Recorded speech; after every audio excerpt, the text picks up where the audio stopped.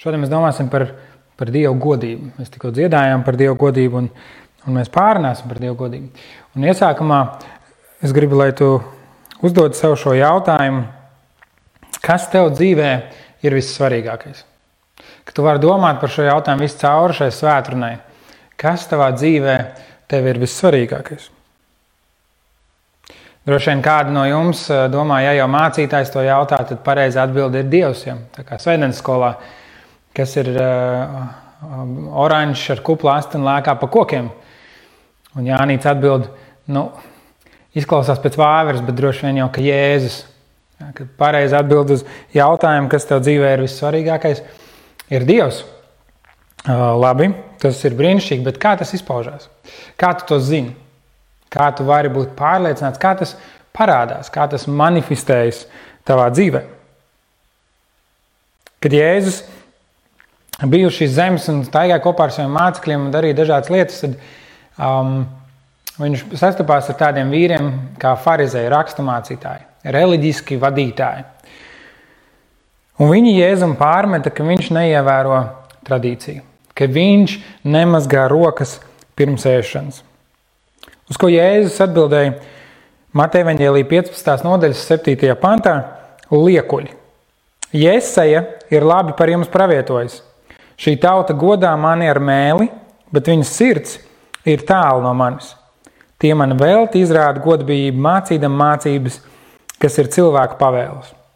Pagājušajā reizē mēs runājam par to, kas ir sirds, un ka mūsu grēka pamatā ir mēli par Dievu, kaut kas, kam mēs neticam, kad mēs rīkojamies citādāk nekā tas, kā mēs sakam. Un šeit Jēzus citēja praviešu Jesaja vārdus, un viņš saka, ka tie ir tādi paši cilvēki, kuri saka, ka viņi tic, kuri apgalvo kādas lietas savā dzīvē, bet nedzīvo tā.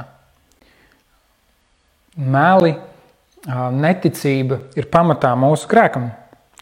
Un ja mēs esam godīgi, tad mums jāatzīst, ka ir lietas, jeb jomas mūsu dzīvē, kur kāds cits viedoklis mums ir svarīgāks par to, ko saka Dievs. Mēs tā varam iziet cauri un padomāt, varbūt tā ir mūsu laulība, tā ir bērnu audzināšana, tas ir veids, kā mēs tērējam naudu, tie ir mūsu ēšanas vai dzeršanas paradumi, dažādas lietas. Tas veids, kā mēs uztveram misiju un Dieva aicinājumu, kur kāda cita viedoklis, iespējams manējais, manas paša viedoklis, man ir svarīgāks nekā Dieva.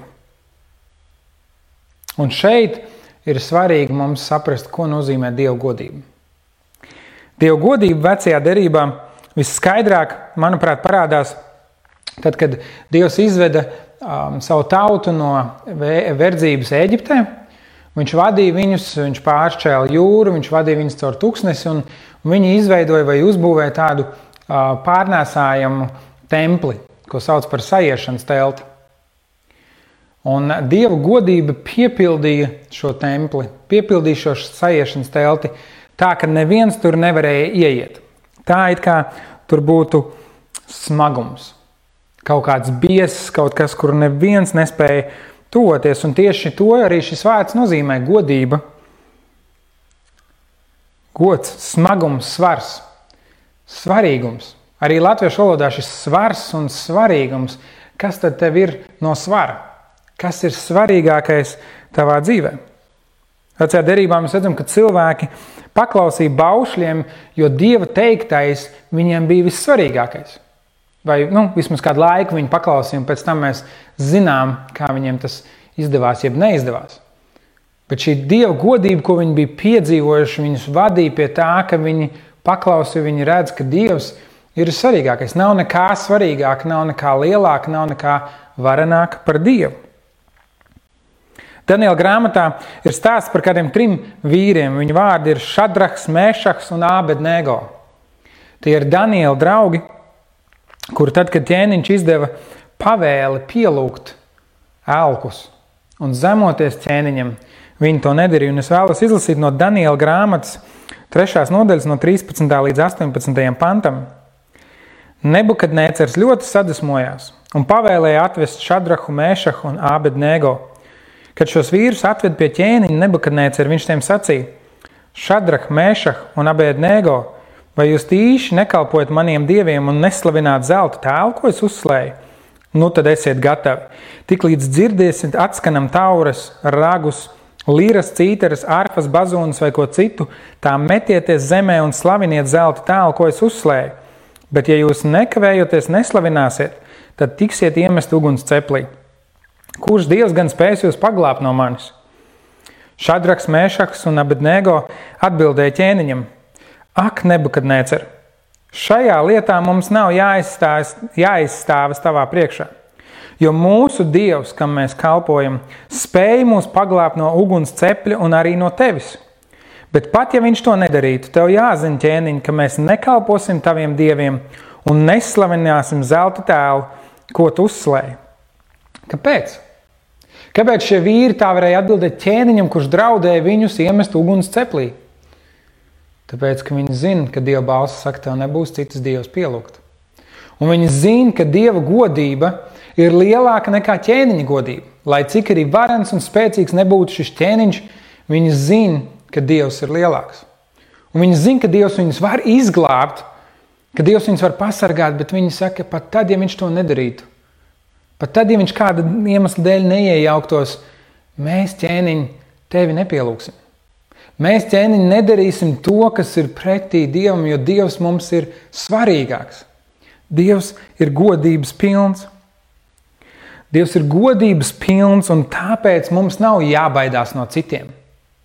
Mums nav jābaidās, ko par mums padomās, ko par mums pateiks, ko citi cilvēki var mums izdarīt. Mateja evaņģēlija 10. nodaļā no 28. panta Jēzus saka šādus vārdus: Nebīstieties no tiem, kas miesu nonāvē, bet dvēseli nespēj nonāvēt. Bīstieties vairāk no tā, kas dvēseli un miesu var pazudināt ellē. Vai 2 zvirbuļus nepārdod par nieka grasi, un neviens no tiem nekrīt zemē bez jūsu tēva ziņas? Bet jums pat visi mati uz galvas ir saskaitīti. Tādēļ nebīstieties, jūs esat vērtīgāki nekā daudzi zvirbuļi. Tad nu ikvienu, kas mani apliecinās cilvēku priekšā, arī es apliecināšu savu debesu tēvu priekšā, bet kas mani nolieks cilvēku priekšā, to arī es noliekšu savu debesu tēvu priekšā. Atbilde Dieva godībai mūsu dzīvē vajadzētu būt bijībai, cieņai un paklausībai. Dieva viedoklis mums ir svarīgāks par visu citu, pat savām domām un savām iegribām. Tad, kad mēs nedzīvojam tā, kā Dievs ir teicis, tad mēs ar savu rīcību, ar savu attieksmi, ar savu uzvedību parādam to, ka Dievs mums nav svarīgs. Tāpēc arī Jēzus saka, ja ikvienu, kas mani apliecinās cilvēku priekšā, ikvienu, kas dzīvos tā, kā es esmu aicinājis, tā, kā es esmu noteicis, tā, kā es esmu ieplānojis šajā dzīvē dzīvot. Jā, apliecinās arī ar savu muti, būs gatavs paskaidrot, kāpēc tu tici un kam tu tici un ko tu esi piedzīvojis Dievu. Bet reizēm mēs ar savu rīcību apliecinam savu neticību. Gudrais Salmans pamācībās 9. nodaļā 10. pantā raksta: Gudrības sākums ir bijāt kungu, un zināt svēto ir saprašana. Dieva bijība ir gudrības sākums. Tu gribi nodzīvot gudri šo dzīvi, gudrais Salmans saka, bīsties Dievu, atzīsti viņa godību. Un tas nenozīmē, ka mums nevajag ieklausīties citos cilvēkos. Citu cilvēku padoms bieži vien ir vērtīgs arī tad, ja viņi domā pilnīgi citādāk nekā mēs. Ir vērtīgi ieklausītos cilvēkos, kuriem ir citas dzīves vērtības, kuriem ir citi dzīves uzskati, cita dzīves filozofija. Mēs varam ieraudzīt plašāku ieskatu. Mēs varam ieraudzīt savus aklos punktus, lietas, par kurām mēs varbūt nemaz nebijām aizdomājušies. Bet mums nav jābaidās no viņa viedokļa. Mums nav jābaidās nepiederēt, mums nav jābaidās atzīt, ka mēs nepiekrītam. Mums nav jābaidās pateikt, ka mēs ticam un domājam citādāk. Mēs bieži baidāmies būt nesaprast un nepieņemti, tāpēc slēpjam savu ticību. Mēs vēlamies cilvēku atzinību, tāpēc reizēm izvēlamies kādas lietas noklusēt vai gluži otrādi pateikt vai izdarīt lietas, kuras mēs patiesībā nedomājam, kurām mēs neticam, kuras mēs negribam. Kad mēs citu cilvēku viedokli par sevi vērtējam augstāk par Dieva domām, tad šiem cilvēkiem savā dzīvē mēs piešķiram lielāku godību, lielāku svaru. Viņi mums ir svarīgāki nekā Dievs. Kad Jēzus lamāja farizējus, viņš dusmojās nevis par to, ka viņi ievēro tradīcijas vai viņi paklausa saviem tēviem, bet tāpēc, ka šīs tradīcijas bija svarīgākas par Dievu. Šīs tradīcijas kļūst svarīgākas par to, kas ir Dieva sirds. Farizēji godāja savus tēvus un viņu tradīcijas vairāk par Dievu. Un tas izskatījās pareizi, tas izskatījās reliģiski, tas izskatījās svēti. Un tomēr Jēzus nostājās viņiem pretī un teica, jūs liekuļi.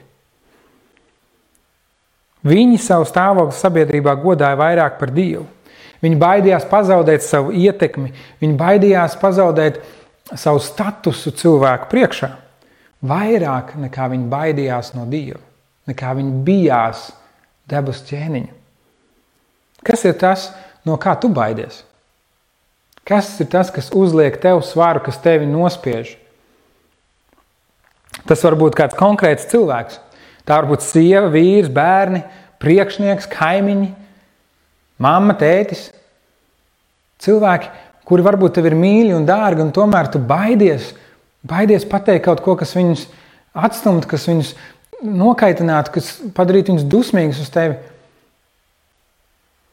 Tas var būt kāds cilvēks no tavas pagātnes, kāds cilvēks, kurš nav tavā dzīvē, varbūt kāds cilvēks, kurš vairs nemaz nav dzīvs. Un tu dzīvo šo dzīvi, lai viņam kaut ko pierādītu. Tu dzīvo dzīvi ar šo domu, ka tev ir jābūt noteiktā formā, jāuzvedās noteiktā veidā. Tas var būt principā kāds svešs cilvēks, kas varbūt sabiedrībā ir populārs vai arī kādu iemeslu dēļ, kuru tu cieni, un tu saproti, ka tu baidies viņam nepiekrist, jo tā taču ir stilīgi. Tā taču viņš teica, tā es skatījos Instagramā vai Facebookā vai vēl kur citur. Tā var būt sabiedrība kopumā, no kā tu baidies. Tas teorētiskais cilvēks tavā galvā, kurš tev pārmetīs tavus uzskatus, tavu nostāju, tavu dzīvesveidu, tavas vērtības. Kad mēs grēkojam, vienalga vai tas ir melojot, izliekoties vai darot kādas lietas, lai tikai nopelnītu cilvēku uzmanību vai atzinību, mēs patiesībā noticam meliem, ka šie cilvēki ir svarīgāki par Dievu. Lai kas tas arī nebūtu, no kā tu baidies, nostādi to savās domās Dievu priekšā. Nostādi to blakus Dievam. Iedomājies, ka viņi stāv tev pretī. Tas cilvēks, varbūt tas teorētiskais cilvēks un Dievs. Kuram ir lielāks svars tavā dzīvē? Kurš ir svarīgāks? Kuram ir godība? Un gal galā ne tikai kurš ir svarīgāks, bet kurš tevi vairāk mīl. Kad Jēzus teica par to, ka mums nav jābaidās no cilvēku viedokļa, viņš salīdzina ar zvirbuļiem, un viņš saka, pat neviens no tiem nemirst. Nevienam no tiem nekas nenotiek. Dievs par viņiem rūpēs, un jūs esat vairāk vērti. Jūs esat vērtīgāki Dieva acīs nekā šie zvirbuļi. Dievs par jums vēl vairāk rūpējas, Dievs vēl vairāk jūs mīl. Dievs savu godību netaupīja kā tādu lielu biedējošu mākoni, kā varbūt mēs lasām vecajā derībā šajā sajiešanas teltī, kas mums visu laiku atgādina par viņu bīties un darīt to, ko viņš saka. Gluži kā mēs reizēm varbūt baidamies no vētras vai no kādiem notikumiem savā dzīvē. Dieva godība kļuva cilvēkiem līdzīga un staigāja šeit uz zemes un bija pieejama ikvienam. Jāņa evaņģēlija 1. nodaļa 14. pants, mūsu mājvietas vīzijas pants, ja tā var teikt, un vārds tapa miesa un mājoja mūsu vidū. Un mēs skatījām viņu godību, tādu godību kā tēva vienpiedzimušajam dēlam, pilnu žēlastības un patiesības. Dieva godība, kas mājo mūsu vidū, tāpēc mēs arī savu draudzi saucam par mājvietu, kur Dieva godība mājo, kas ir pilna žēlastības un patiesības.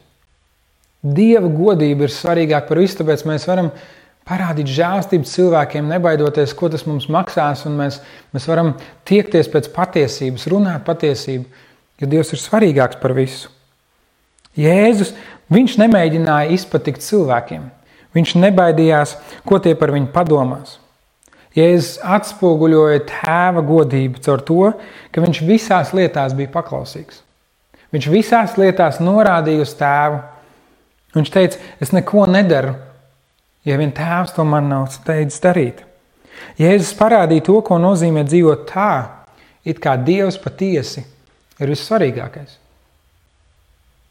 Jēzus parādīja, ko nozīmē Dieva godība mūsu dzīvē. Un Jēzus ne tikai atspoguļoja Dieva godību, bet viņš dod mums iespēju būt par šīs godības dalībniekiem. Pāvils vēstulē korintiešiem raksta, ka mēs kļūstam par Dieva godības atspulgu. 2. vēstulē korintiešiem 3. nodaļas, sākot ar 3. pantu, kļūst redzams, ka jūs esat Kristus vēstule, kas ar mūsu kalpošanu uzrakstīta. Nevis ar tinti, bet ar dzīvā Dieva garu. Nevis uz akmens plāksnēm, bet uz cilvēka sirds plāksnēm. Tik liela pārliecība uz Dievu mums ir caur Kristu. Ne tādēļ, ka mēs paši no sevis būtu spējīgi kaut ko izprast, bet mūsu spējas ir no Dieva, kas mūs darīs spējīgs būt par jaunās derības kalpiem. Nevis burta, bet gara kalpiem, jo burts nokauj, bet gars dara dzīvu.